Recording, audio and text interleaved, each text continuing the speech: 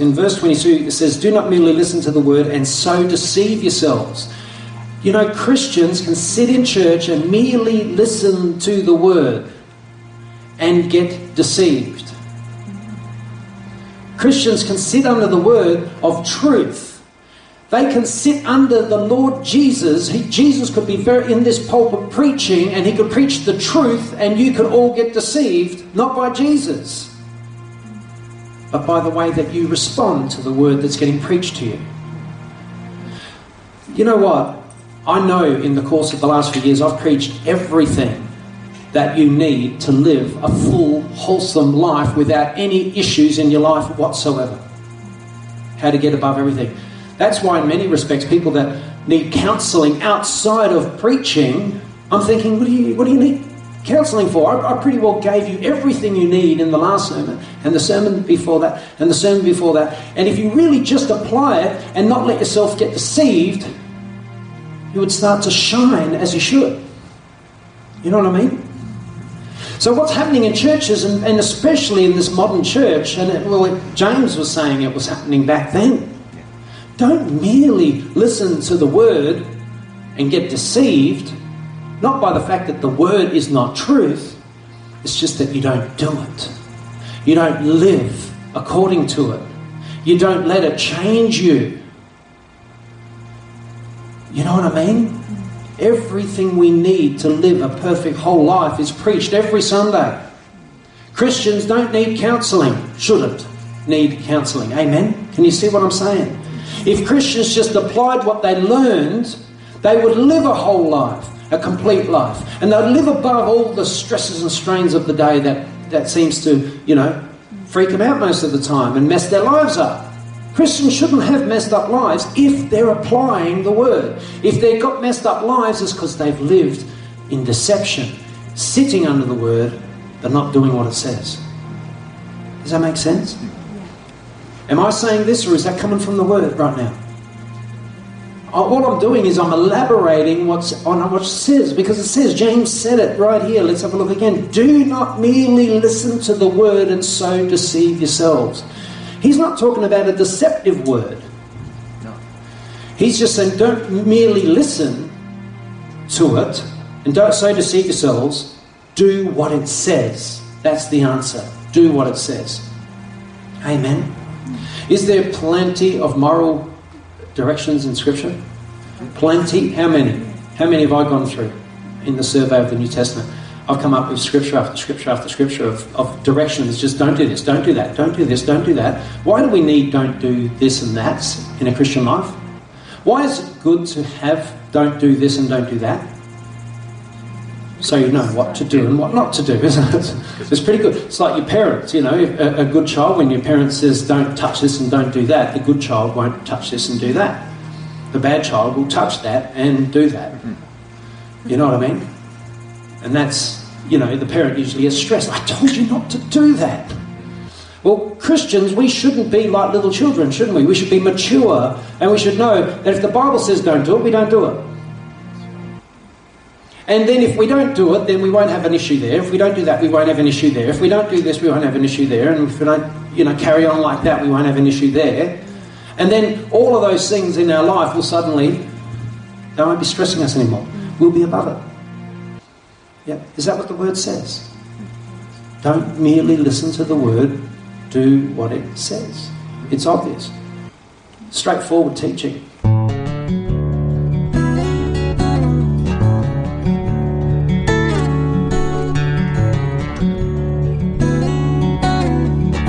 James 1, verse 16. If you could just turn in there in your Bibles, and while you're turning there, I'm just going to pray.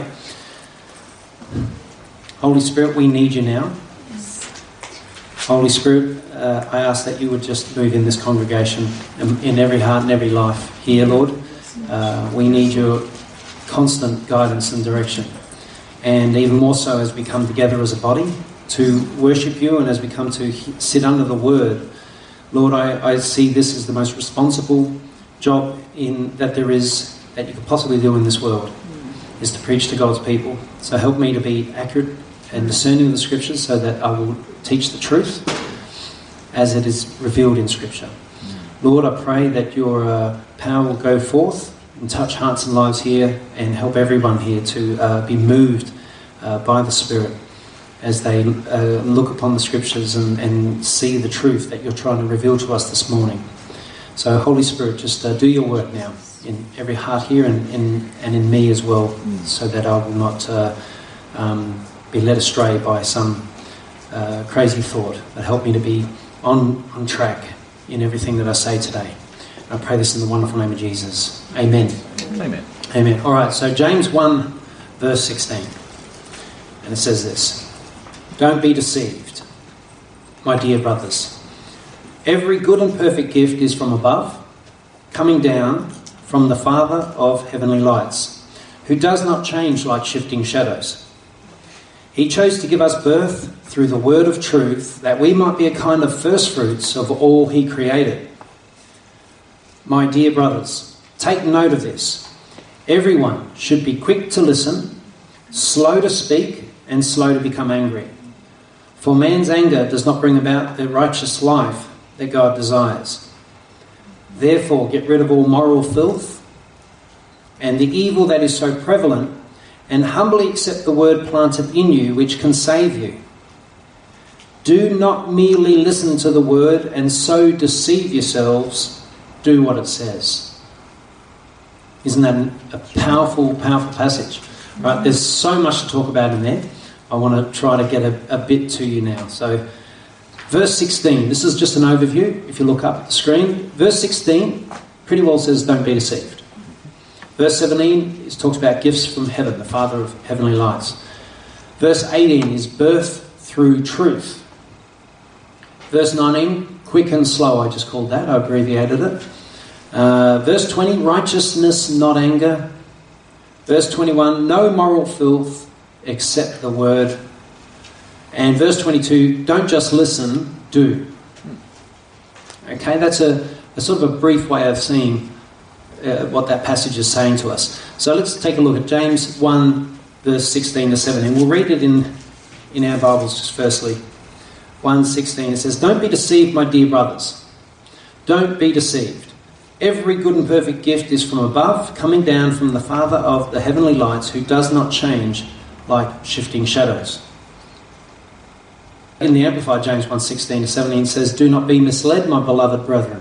Every good gift and every perfect, free, large, full gift is from above. He comes down from the Father of all, that gives light, in the shining of whom there can be no variation, rising or setting, or shadow cast by his turning, as in an eclipse." That's a big sentence, isn't it? Yeah. Let's try to understand it so we can apply it. Don't just merely listen to the word, do what it says. So how do we do what it says? We have to understand what it says to do what it says. So do not be misled. People are getting misled all the time. Actually, if we just shoot to the verse 22, just look at your Bibles. In verse 22, it says, "Do not merely listen to the word and so deceive yourselves." You know, Christians can sit in church and merely listen to the word and get deceived. Christians can sit under the word of truth. They can sit under the Lord Jesus. Jesus could be in this pulpit preaching, and he could preach the truth, and you could all get deceived, not by Jesus, but by the way that you respond to the word that's getting preached to you. You know what? I know in the course of the last few years I've preached everything that you need to live a full, wholesome life without any issues in your life whatsoever. How to get above everything. That's why in many respects people that need counselling outside of preaching, I'm thinking, what do you need counselling for? I pretty well gave you everything you need in the last sermon, and the sermon before that, and the sermon before that. And if you really just apply it and not let yourself get deceived, you would start to shine as you should. You know what I mean? So what's happening in churches, and especially in this modern church, and James was saying it was happening back then. Yeah. Don't merely listen to the word and get deceived, not by the fact that the word is not truth, it's just that you don't do it. You don't live according to it. You don't let it change you. You know what I mean? Everything we need to live a perfect whole life is preached every Sunday. Christians don't need counselling, shouldn't need counselling. Amen? Can you see what I'm saying?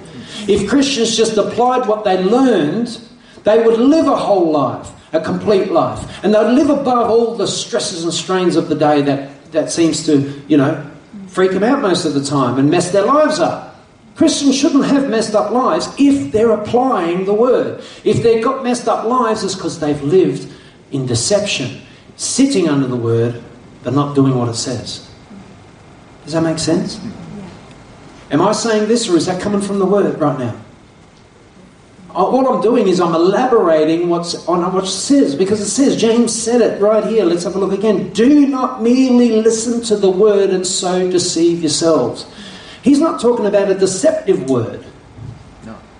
He's just saying don't merely listen to it and don't so deceive yourselves. Do what it says. That's the answer. Do what it says. Amen. Is there plenty of moral directions in Scripture? Plenty? How many? How many have I gone through in the survey of the New Testament? I've come up with scripture after scripture after scripture of directions. Just don't do this, don't do that, don't do this, don't do that. Why do we need don't do this and that in a Christian life? Why is it good to have don't do this and don't do that? So you know what to do and what not to do, isn't it? It's pretty good. It's like your parents, If a good child, when your parent says don't touch this and don't do that, the good child won't touch this and do that. The bad child will touch that and do that. You know what I mean? And that's, the parent usually is stressed. I told you not to do that. Well, Christians, we shouldn't be like little children, shouldn't we? We should be mature, and we should know that if the Bible says don't do it, we don't do it. And then if we don't do it, then we won't have an issue there. If we don't do that, we won't have an issue there. If we don't do this, we won't have an issue there. And if we don't, carry on like that, we won't have an issue there.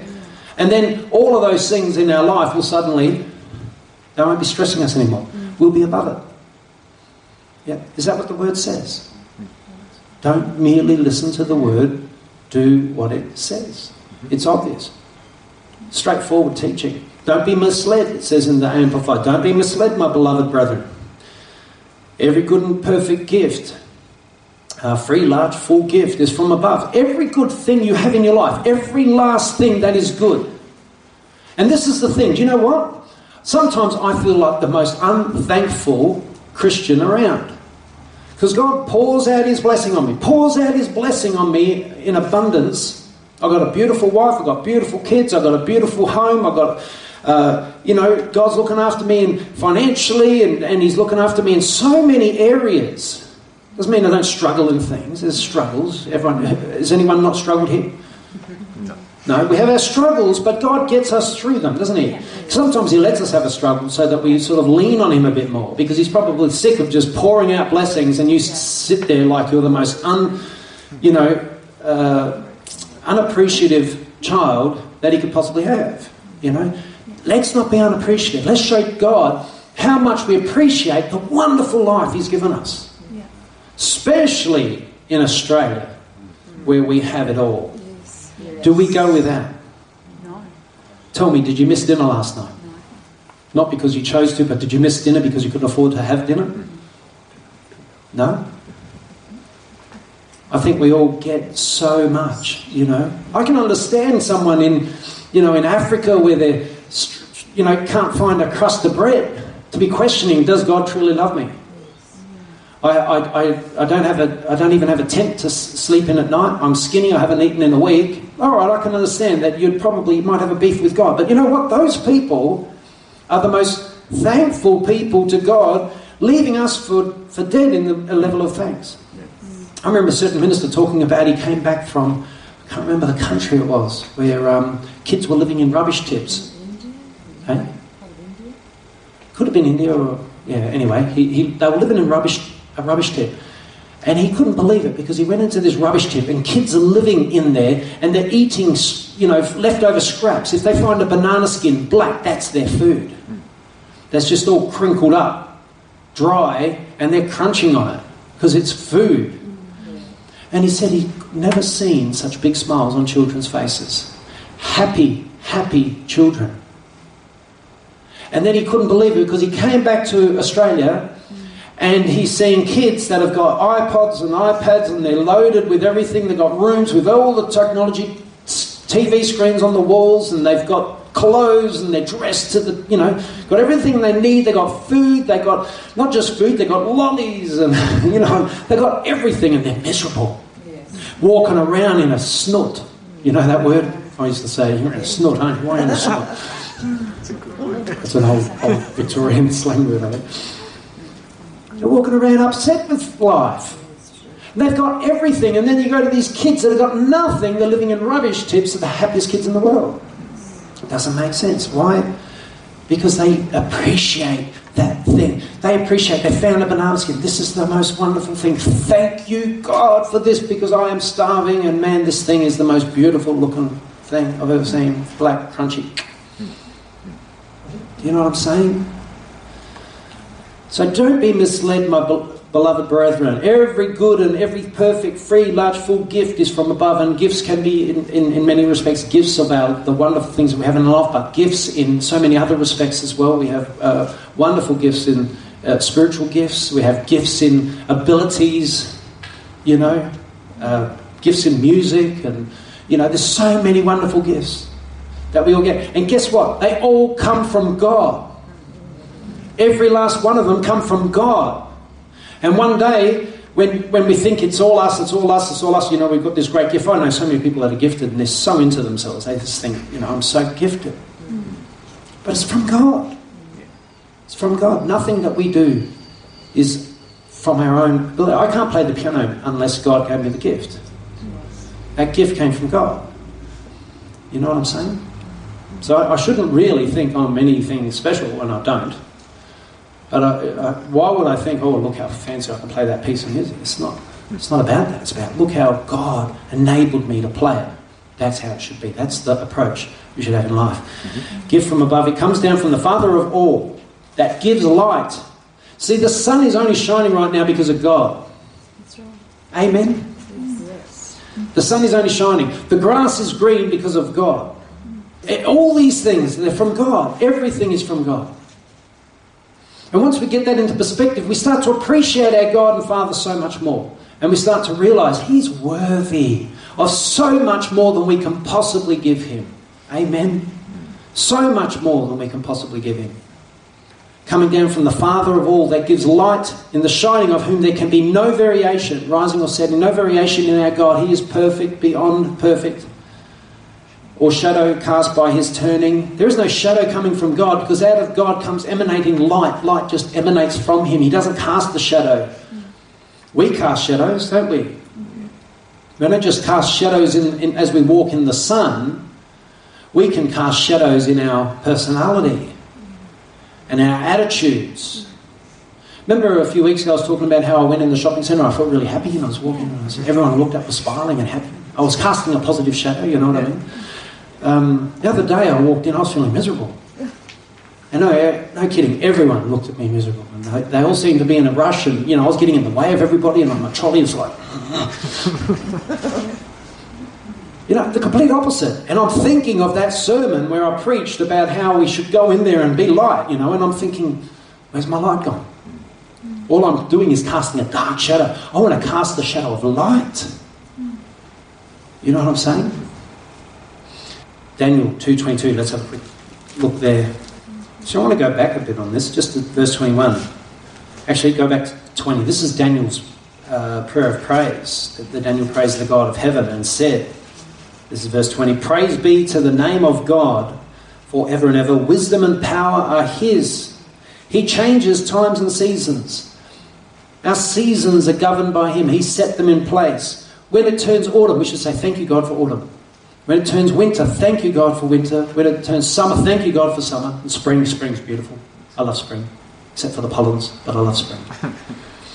He changes times and seasons. He sets up kings and deposes them.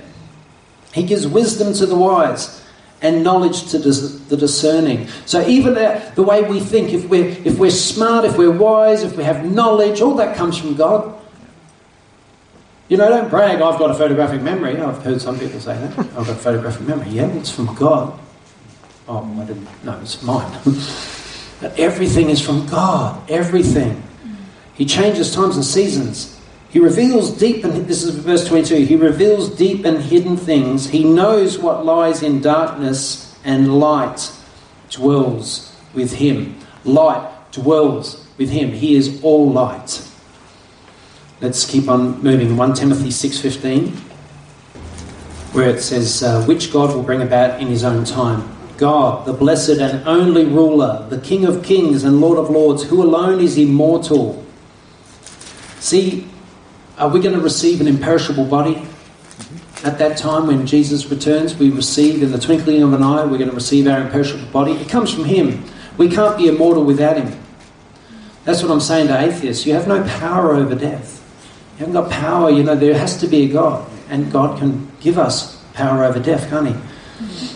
Who alone is immortal and who lives in unapproachable light. You can't even approach God in a mortal body. You know, no one, it says in the Old Testament, no one can look upon the face of God and live. If you see God, that's why Moses asked to see God. He could only see the back of God as he was going away. He had to cover him with his hand, because God is just so awesome. How can you look upon the face of a God who created everything that there is in the universe? The knowledge and wisdom of that God. You know, just yesterday, Anthony and I went out witnessing, and I had two great conversations, and Anthony had a few good ones as well, didn't you? Some good ones. But I talked to these two young guys in Botanic Gardens, and one of them was, both of them hadn't made a judgment of whether God exists or not. One was a year 11 guy. By the end, I think he went home thinking, God exists. But it was powerful. It was powerful what I said to him. And one of the things I said, you know, how complex is DNA? And he said, as far as I know, it's very complex. I said, how many scientists are working on DNA, trying to decipher the code, as it were, and work out what it all does? He says, you know, many scientists, you know, they're making new discoveries all the time about DNA. Things they used to call junk DNA now has a purpose. It's not junk, you know.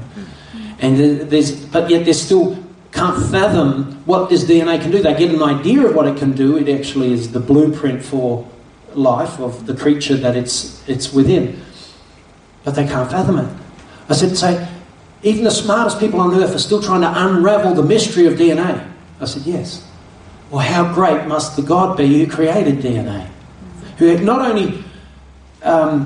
he's already unravelled it because he created it, he knows how it works, but just to have the mind to be able to put it all together. To say, for life to be as it is, DNA has to be made in this certain way, it has to do this thing, and I can actually do that. I have the power to make those things do that. To put that information in such an order.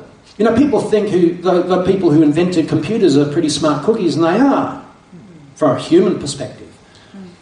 How much greater must you be to give life to creatures that don't even exist and make the creature? Do you know? And not just make the creature, make the perfect mate for the creature, and then create a lot of other creatures and a lot of plants and birds and, you know, reptiles and fish, and then create an ecology where they all fit together and they all depend on each other and it all just works. Except when man gets in the way and stuffs it up. Do you know what I mean? How far fathoming is that God that puts all that to work that way? And what do the scientists say? Oh, that's just chance. Just chance. Man, that's such an unfathomable thing that our God is able to do, and they go and try to say just spontaneously happened, you know. But it's not true, is it? But our God is so awesome. The further you go, the deeper you look at it. Like, that's why I can't understand why every scientist in the world is not a Christian. Because how can you look on the microscope or study the areas of science that you study and not acknowledge God? Amen? He's just incredible. And he gives natural instincts to animals to do certain things in a certain time of year. So birds fly south in the winter and all that sort of stuff. They all just know what to do so that they don't die and perish. And they said, you know, during some of the tsunamis, all the animals in the area where the tsunamis took place, they took off. They knew it was coming. They had like a radar going on in their minds. Humans don't have that. Would have been handy. But that's an unthinkably incredible God. You just can't imagine how awesome our God is. And if I can do anything over the next 20, 30 years of my ministry, is just to help us to realise the greatness of our God. And then you know what? No matter how well God can be described, it's nearly like we're trying to describe colour to a blind man. It's so beautiful. What is colour? All right, all he sees is black. And he doesn't even know it's black. He doesn't see anything. Trying to describe. And that's sort of what we're trying to do. We're trying to understand a God that's beyond thinking. Our ability to think and reason, I should say. Yeah. Unbelievably amazing God. And I want you guys to go home and just dwell on that. Dwell on how great is our God. But he's also a God that is going to hold us all to account, isn't he? Mm-hmm. And he's really concerned with each and every one of you and the way you're living and the way and what you're doing with your lives. And he's so concerned about every last thing. The Bible says he knows how many hairs are on your head. He's counted them all. You haven't gone and counted your own hairs. Some of you would take a year to count the hair on your head. Alicia, she's got a lot of hair on her head. What's that? I was going to say some it's an easier task. Some it's an easier task. And he's getting easier. I won't mention any names. Yeah. But God is great. Amen? God is great. And he's going to hold every single human who's ever lived to account. And the Christians who have walked according to the true doctrine of salvation, I think you know what I'm talking about when I say that in this church. The Christians that hold to the true doctrine of salvation, we're going to be judged, but not according to our salvation. We're going to be judged according to what we did with our Christian life. You know, how we lived it. Did we live it for him or did we live it partially for him, and so on. There is a judgment of the saints. And then there's the judgment of the goat judgment. Those that haven't lived at all for God, in the sense that they don't even believe in God and they've rejected God, or they've followed a demon instead of God, thinking they're following the truth, but they followed a lie. And God is going to bring up stuff you're not even going to have remembered. This is the interesting thing. God doesn't forget anything. He's got a perfect record. He can pull up stuff and you go, that's right, I can't believe it. Oh, did I? Yeah, that's right, I did that too. And he's going to flash it through our mind in a way that we're going to see our whole life just go straight before us. And we're going to see all the individual things that we've done in our life. And then he's going to say, you know what, I've forgiven you for all of it. This is the saints in the judgment. But because of this, this and this, you're not going to come up here with me where I say, well done, my good and faithful servant.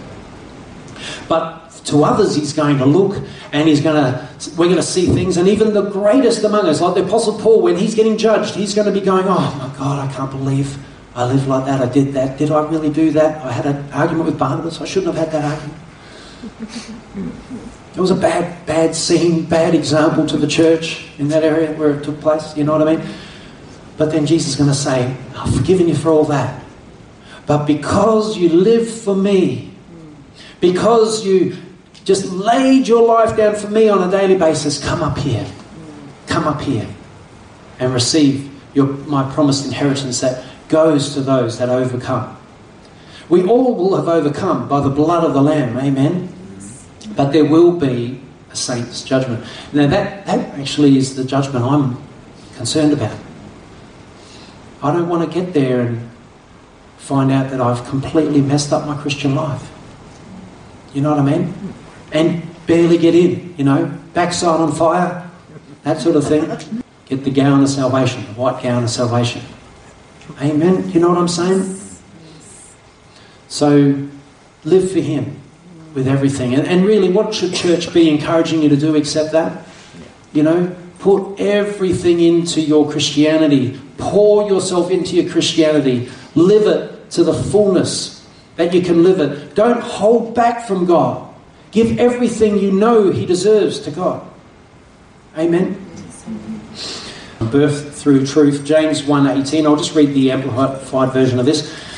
And it was of his own free will that he gave us birth as sons by his word of truth, so that we should be a kind of first fruits of his creatures. See, that's what we're to be. Well, he was saying this, James was saying this at the time of the first church, or the earliest church. He was saying that we should be kind of first fruits. Now, there's been second fruits and third fruits and so on. But we can still think of it as in we should be a kind of first fruits of God. It's a sample of what he created to be consecrated to himself. Did you see that? A sample. So when people meet you, they get a sample of God. They get a sample of what Jesus Christ is like. Just like a, you know when you walk into supermarkets and there's that lady, she's cooking something up and she's putting it on little biscuits or whatever, or putting them in little, and you get the thing and you know that person, and you, oh, try this. Well, thank you very much. And you hang around there and you get you don't do that. Go at lunchtime. Go at about 1 o'clock. But that's a sample, isn't it? It's not the whole dish. It's just a sample of the dish. And that's what, when people meet us, that's what they should be meeting. A sample of Christ. So that we can be a kind of first fruits of his creatures. A sample of what he created. And what does it say there? To be consecrated. What's that mean? Set apart to him. Made holy. Living holy, a holy life in him. Amen. And that's what he expects. He does not expect to have a people that's riddled in sin, does he? We know, do I say this every week? We are to be consecrated. We are to be made holy. And everywhere I look in the New Testament, everywhere I look, it says it over and over again. Nearly every chapter of the Bible, of the New Testament. And the Old Testament talks about holiness all the way through too. John 3:3, let's have a look. Jesus declared, I tell you the truth, unless a man is born again, he cannot see the kingdom of God. Unless you're born again. So what does born again mean? What does born again mean? Lord, help me to explain this. See, we think, in churches today, they think you put up your hand, you say, I believe in Jesus, and you come to the front, you say some prayer with the minister, you're born again. I believe that time of repentance is the beginning, but it's just the beginning. It is where you get born, but from that moment you've got to walk in it. And the scriptures declare that we shouldn't go back to our old ways. We should not return to the way we used to be. We've got to walk as new creatures in Christ. So we are to be born again. And really, Paul said, I die daily. That he dies daily. So every day you've got to wake up and, in a sense, get born again and say, I recommit to you today. Amen? And be born in him. Romans 11:16.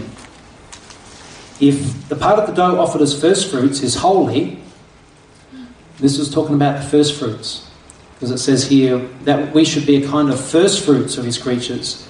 If the part of the dough offered as first fruits is holy, then the whole batch is holy. If the root is holy, so are the branches. I just searched the word first fruits, and what does it talk about? Holiness. So the part of the dough offered as first fruits is holy. That's the earliest church. Then if we are part of that church, then we will be holy.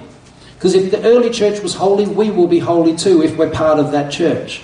Amen? If we're in the line, that line of that original church, and we haven't strayed, haven't become part of a church that's strayed away from that. So that we would be holy.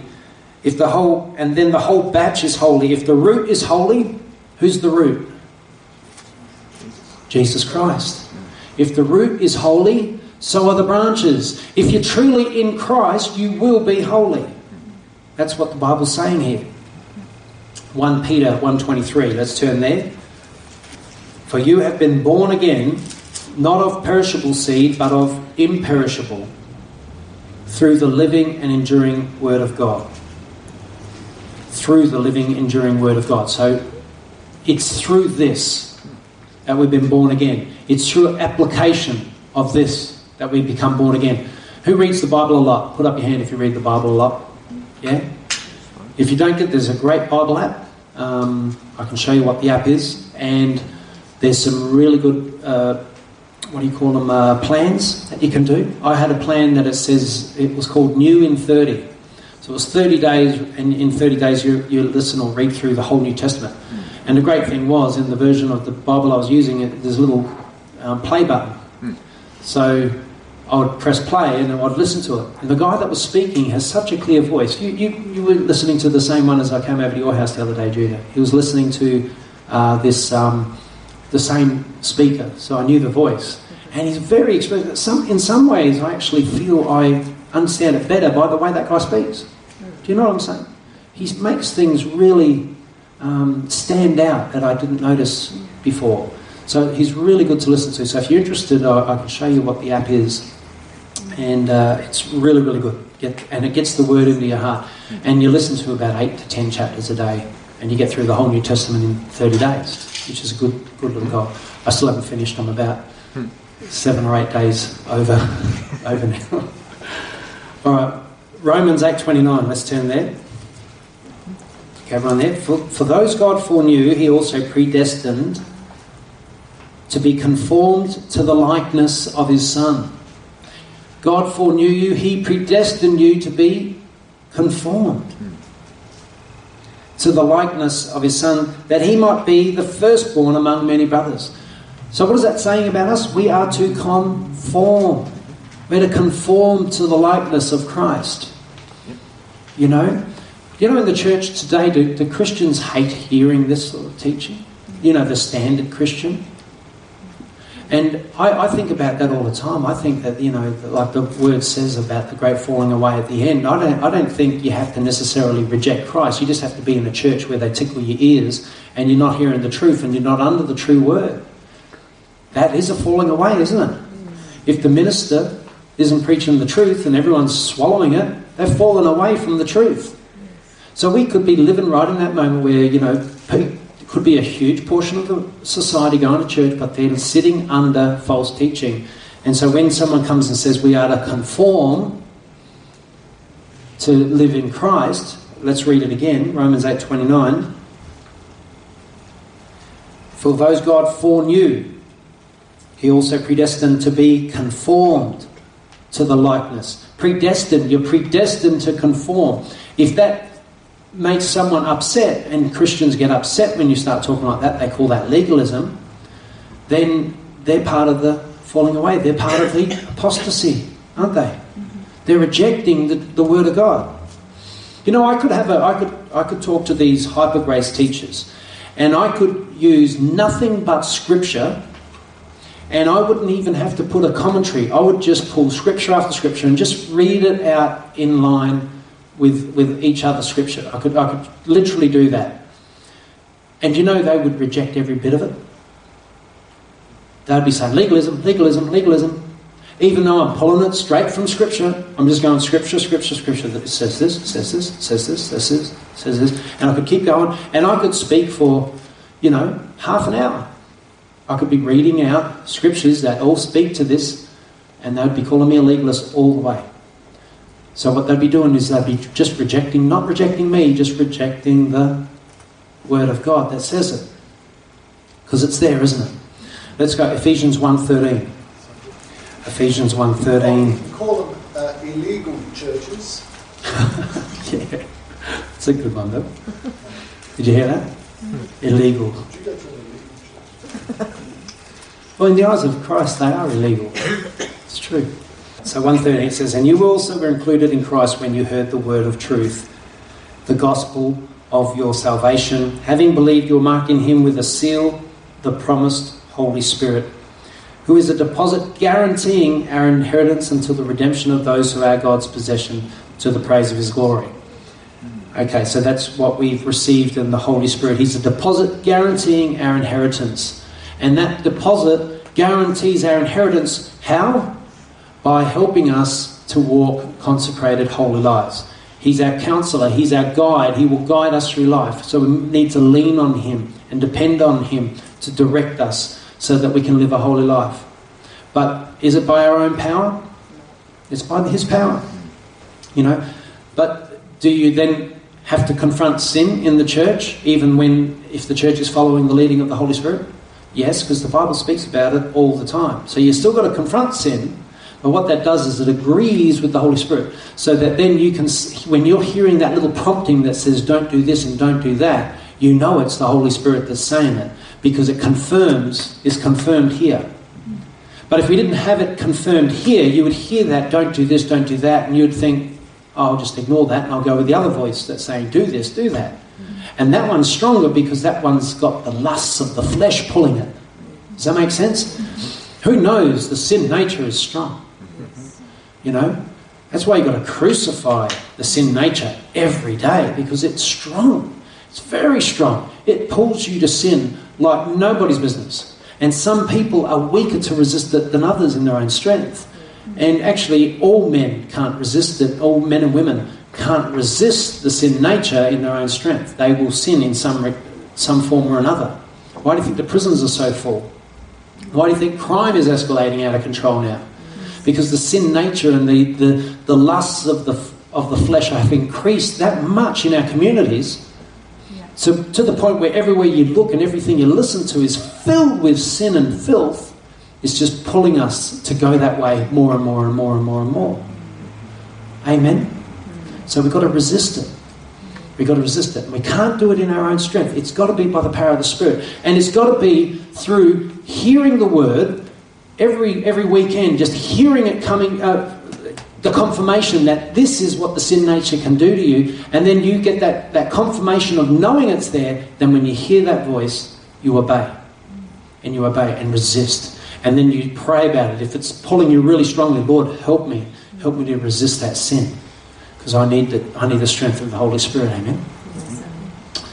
All right, let's go to what Matthew Henry had to say about that scripture.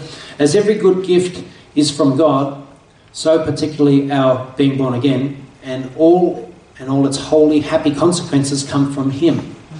A true Christian becomes as different a person from what he was before the renewing influences of divine grace as if he were formed over again. So what he's saying, it's like you've literally gone back in the womb and you've gone through that whole process again and come out a completely new creature, which is why Jesus used that the term born again, that you've got to get renewed. You know?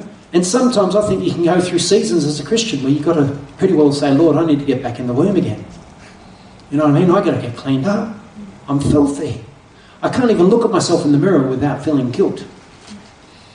You know, so you've got to keep on going back to Christ and starting again, starting afresh. And that's the beautiful thing about being a Christian, is you can receive forgiveness over and over again. Not that you use that to your benefit, you know what I mean? But only when the guilt's got to that point where you're just feeling so bad, okay, Lord, I need to have you clean me again. I need to be born again. Reset. Like a reset, a reboot, whatever you want to call it. So we should devote all our faculties to God's service, that we may be kinds of first fruits of His creatures. And I like that. We should devote all our faculties. What's our faculties? Our mind. The things that we think, the things that, you know, even our kinds of conversations we like to engage in. You know, that's a wonderful thing I find about going out witnessing and just, we were sitting down beforehand having a coffee, and we just were having a chat about different stuff, important stuff. But then when we got up, we knew you sort of have to switch your thinking, don't you? You've got to switch, and you've got to say, okay, now what am I interested in? I'm just interested in one thing: getting people saved, getting people over the line. And the beautiful thing, and this was a good thing, the two people I spoke to, by the end, came from not necessarily believing in God at all, or very, very minimally, to the point where they completely saw my way of thinking. And they could see what I was saying was true, and they could see how unreasoning it is to believe in evolution and the Big Bang and all that sort of stuff. So nearly everything that they brought up that they knew from biology class or whatever they've done, as I explained it in layman's terms, which is the only way I can explain it, they got it.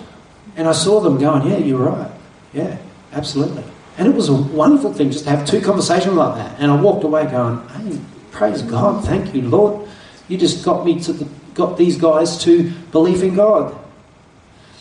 And it was just, through that determination to keep going out. And it didn't happen because there was another guy I went up to and I said, excuse me, could I have a chat? I'm just doing a bit of an experiment. And he goes, hey, experiment? No experiment, mate. And he walked off. All right, okay. You don't like experiments? Okay. So I changed the word from experiment after that. I didn't use that. I don't want them to feel like guinea pigs. But so I said, I'm doing a survey. Yeah, and I am, because I'm bringing you results, aren't I, in the sense of survey results each Sunday. And Anthony, you spoke to a few Christians? Yeah. Actually, Anthony keeps coming across the Christians. I seem to pick the Christians for something. Yeah, he just grabs the Christians. Yeah. He had one person come up to him and say, excuse me, and they were all witnessing. And they were trying to exchange their information. That was funny, I think. Yeah, no, you keep getting there. Every time I come back, I talk to this Christian and that Christian. Well, and you got lectured by one Christian. What did he say to you? Oh, no, he was... Because I was watching it. I came up and I saw him, and this guy's getting right into it. It was like he had a pulpit in front of him. This guy. He was basically saying, what's the biggest problem in churches these days? And what do they teach? What don't they teach? Or what do they teach? And I said, once saved, once saved, always saved. Or he goes, no, it's sin. I'm like, yeah, that's what we talk about in our church. He goes, no, but you don't understand. He started really getting into... He was thinking he was talking to a guy that goes to a normal church where they don't preach on sin. Yeah. But I ended up giving him one chance to say, look, have a look at what we actually talk about in church, what our pastor talks about, and we're to listen to it. I try to obey it. That's good. So Anthony made me go down and stand at the front of the hospital. Yeah. Royal Adelaide. And I walked around and they're all groups and stuff, and I ended up just walking into the Botanic Gardens. So that's where I found the people I spoke to. But Anthony hung around the hospital. Yeah. Anyway, it's very interesting. It's if you ever you want to come out, just please let me know, and we're going to try to do it every Saturday if we have the time to do it. And what's next Saturday? We should be able to do it next Saturday. Easter weekend, yeah. All right, and I'll just do one more screen just to finish. James 1:19-20, and it says, "Understand this, my beloved brethren. Let every man be quick to hear, a ready listener, slow to speak, slow to take offence and to get angry. For man's anger does not promote the righteousness God wishes and requires." That's who gets convicted when they read that? Anyone? Honesty, come on, with these honesty. Anyone? Yep, good. I'm slowly seeing hands come up. So let every man be quick to hear and a ready listener. Just in relation to the witnessing that we've been doing, don't you have to listen? You have to be prepared to listen.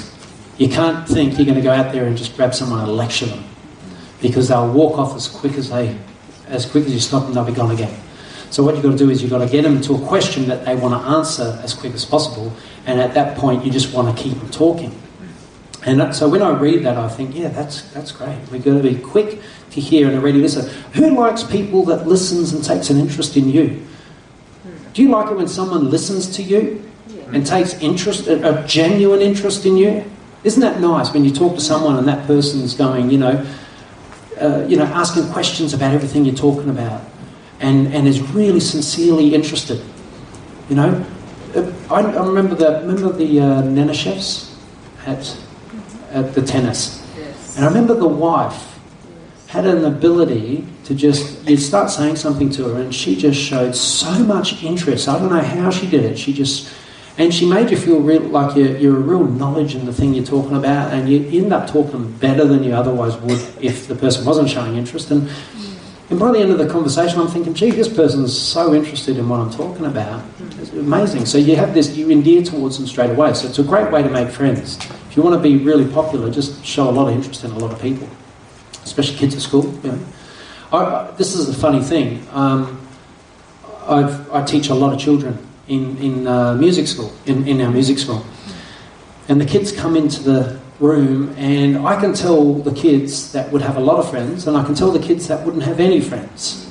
And the kids that don't have any friends or very few friends are the kids that just sit there and they don't say hello, they don't ask you anything about you, they're just not interested. And so when I'm talking to these kids, and then like in the past I used to say things to them like, and how's your friendship groups at school? Oh, okay. Do you have many friends? Oh, one. You know, and what about all the other kids? No, I don't have any more friends, just one friend. And that's because that kid that one friend is the one friend that he's shown interest in. Yeah. You know, and it's about the limit of their ability to show interest is one person. You know, when I was in primary school, I was a bit of a loner like that. I would get one or two friends. And I was intensely interested in my one or two friends, but I wasn't interested in anyone else. And then therefore I wondered why other kids didn't, you know, include me in their things. It's because I was interested in just this kid and not any of those kids. Mm-hmm. But then there's kids around that can just be interested in all of them. Everyone, for some reason, they can just, or at least a lot of kids. Yeah, and so it is just listening to people, showing interest is an incredible way to make a lot of friends. So we've got to be slow to speak, which means careful of what you say. One thing I remember when I was studying communication a little bit about a year ago, and I remember that most of us, when we listen to someone, as they're speaking, we start to get in our mind exactly what they're saying before they've said it. So we've already got our interpretation set. So if they start to say something and then we just jump in with a comment, oh yeah, this. That person might go, no, it's... And you'll start to speak again and then the person will go, oh, it's this. And they'll jump in again. And what you get is this breaking of communication. Do you know what I'm talking about? And so what they're doing is as soon as that person starts to speak, they've already processed what that person is trying to say without listening to them. So it's real wisdom to let them get it out until you can totally understand and form the correct understanding of what they're trying to say. Does that make sense? Mm-hmm. And that's a really valuable tool because sometimes I have, been known to jump in before I understand, especially with Vina. She might start saying something to me and I sort of jump ahead of you, don't I? And it comes the other way. Yes. You put it straight, Pete. Yeah. So is that important information? Yes. Yeah.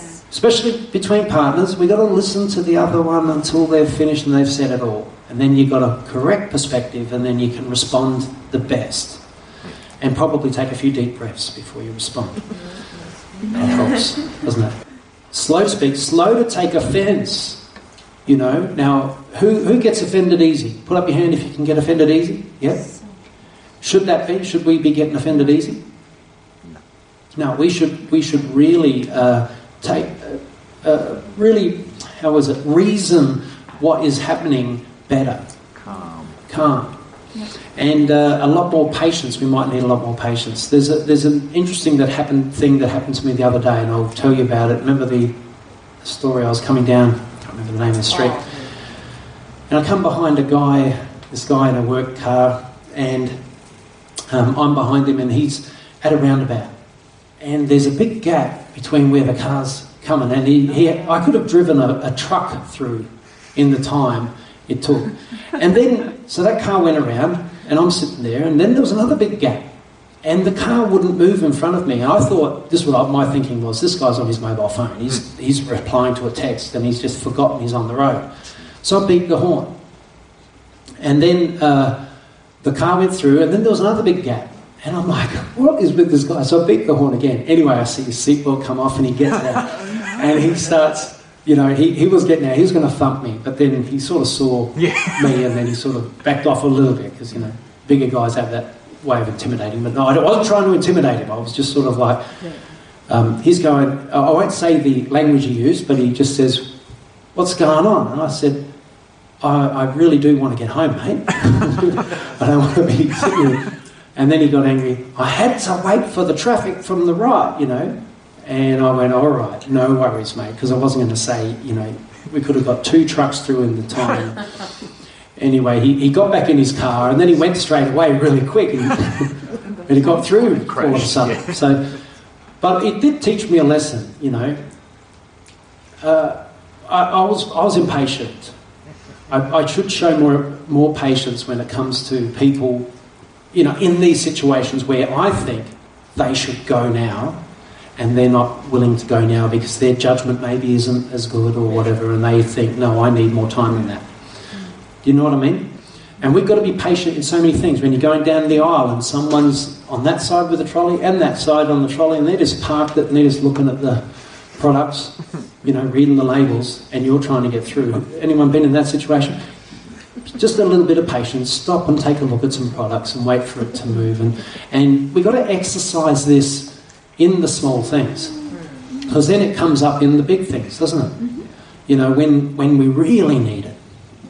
Yeah, who's ever watched a guy called Alex Jones? Is he a patient man? No, he hasn't got a good reputation in that area. You know, I saw him talking about a gun ban with who's that English guy that went over to America? Piers Morgan.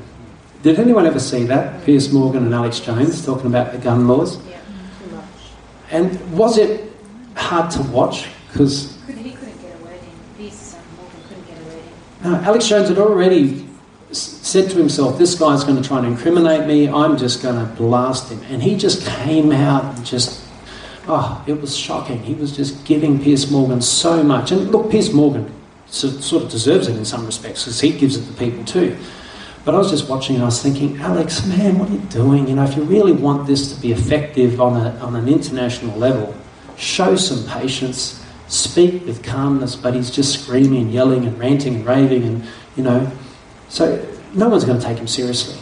So if we want people to take us seriously, we've got to control that area of our life, don't we? Well, that's what they're saying. Debates. You know, he who gets angry has just lost. Has just lost. Well, that's what I use all the time in debating online. The YouTube thread, they come on and say something to me and I say something back, and then they start with the language, you know, and I just say, sorry mate, you've just lost the debate. If you can't keep the language clean and you can't keep yourself cool, not interested. And then he gives me a bit more, so I delete, you know, and block him from the channel. And I always say, I always tell him, I'm about to block you because I want it to be a family-friendly channel. I don't want kids or an adult, anyone, any Christian to come on and see swearing and carrying on the threads. If you ever see any threads on our YouTube channel where there's pretty bad language getting used, just let me know so I can delete it. And we have a right to, don't we? It's the church's channel. We should be able to keep it clean. Anyway, but for man's anger does not promote the righteousness of God, and that's really what it is. And God wishes and requires us to have that level of patience, that level of control over all those elements of our life. You know, there's a certain person in our family who's got control over that, over their emotions more than just about anyone else I know. I won't say a name now. I'll tell my family later. And I'm always admire his ability to keep that coolness when Bing is looking at him. I'm not going to say it. Can ask me later. And I learn a lot from watching the way he handles situations. You know, because just the ability to be cool. Yeah. And when things are getting pretty hot under the collar, you know, he'll just be cool as a cucumber. All right, Proverbs 10:19. Let's have a look. This is just about this area, and we'll finish with these proverbs. So stay in the book of Proverbs. Proverbs 10:19, and it says, "When words are many, sin is not absent, but he who holds his tongue is wise." That makes you want to not say so much, doesn't it? And it says even a fool would be considered wise if he didn't speak too much, or if he held his tongue. So, Proverbs 16:32, and it says, "Better a patient man than a warrior, a man who controls his temper than one who takes a city." A man who can control his temper and be patient and keep to wisdom. There's somewhere else, I didn't find that scripture, I'm only thinking of it now, somewhere that he can sway rulers in their decision making. You can sway courts and all that sort of thing just by the way that you speak, just by the coolness of how you approach every situation. Where if you come in like Alex Jones ranting and stuff, no one's going to listen to you. They're going to boot you out. Proverbs 17:27. And it says, a man of knowledge uses words with restraint. And a man of understanding is even tempered. So a man of knowledge uses words with restraint, being very, very selective. Can we just go back to the first one, 10:19? This has always worried me, this scripture. I'll say it again. Don't worry, Rob. I know, I shouldn't worry. Where are we going? When words are many, sin is not absent. And do preachers preach a lot of words? Yes. I'm always concerned about that, Shut up, that's enough. Surely you're entering into sin now with all these words. So we've got to keep a tight rein on our tongue. So I should learn when to stop. And can that happen in an argument? That you just keep on going and going. I've got a habit of doing that in an argument. Vina will testify, just keep it all going. Yeah. Does anyone ever win No comment. an angry argument? Does anyone win? No. Both lose. You both lose in the end. You can yell and yell and yell, and the other person can yell and yell and yell, and in the end, even if that person goes, okay, you're right, fine, I'm out of here. You know what I mean? You don't really win. There's no winning once that starts at that point. So we just got to let it go. Let it go. Listen to the woman. What's that from? We don't know that song. I always get it sung at me. Let it go. Frozen. Yeah. Joe Schimmel will have something to say. Yeah, I know. Yeah, I shouldn't have said that. There's a Blessed Hope Chapel. Yeah. Joe Schimmel's going to have me now. We'll cut that. Yeah, Frozen, I'm sure there's something sinister about that movie. It's got to be. Wasn't all about doing what you want to do. And That's what it was, yeah. Didn't he do something on Frozen? Yeah, I'm sure he did. Yeah, he That's did what I something on that. Yeah. But I like that song, Let It Go. Just those words. All right. Well, what did the Queenslanders always say to us? Build a bridge and get over it. Yeah. 3 words, get over it. Get over it. There was a stage where all my family in Queensland, for some reason, every conversation that's going on, they'd be saying, just build a bridge, mate, and get over it. Then you'd say something else, build a bridge, mate, get over it. No, okay, I've had enough of that statement. What are you saying to me? All right, let's pray and then we'll finish. See, too many words entering in the folly. Lord, thank you for this time and thank you for these wonderful people that have sat patiently under this ministry. And I just pray, Lord, that your Spirit will move in all of us to help some of what I've talked about to really affect them positively and help them to walk and live their Christian life in a much better way, a much more powerful way, a way that will please you in so many respects, Lord. Lord, we need to see you, or we need to represent you more and more in this life as first fruits, as in people that come in contact with us, Lord, would find Christ through coming in contact with us, Lord, just by the way that we are, by the way we live our life. Help us to all just be born again if we need to be, Lord. Help us to come before you and repent of the things that maybe are getting in the way of our life, that are causing us to sin and do things that we shouldn't be doing, Lord. Help us to become the people you've created us to be, Lord. For these days, our time here is short, and it's going to be gone, and before we know it, Lord, we'll be at the end of our life, and we will know that we have to face you. So help us to get this life right now. Help us to live this life the way we're meant to live it now. Because, Lord, there is really no other reason to live this life except to find you and serve you. So help us to get our priorities straight so that you will always take first priority in all our lives, and that would live out our Christian life in a way that will please you immensely. So that when we stand before you on that day, you will say, well done, my good and faithful servant, coming into my rest. And Lord, we just want to hear those words. We just want to hear you say those words to us, Lord. So help us to be a righteous people, a holy people, a people belonging to God, that we may be able to declare your praises to the nations and lead people to salvation. And give us the words to speak to people this week, and help us each and every week to say the right thing to those that we know and those in our family and those of friends and our workmates and so on, so that we can help them find you as well. And we pray this in your wonderful name. Amen. Amen.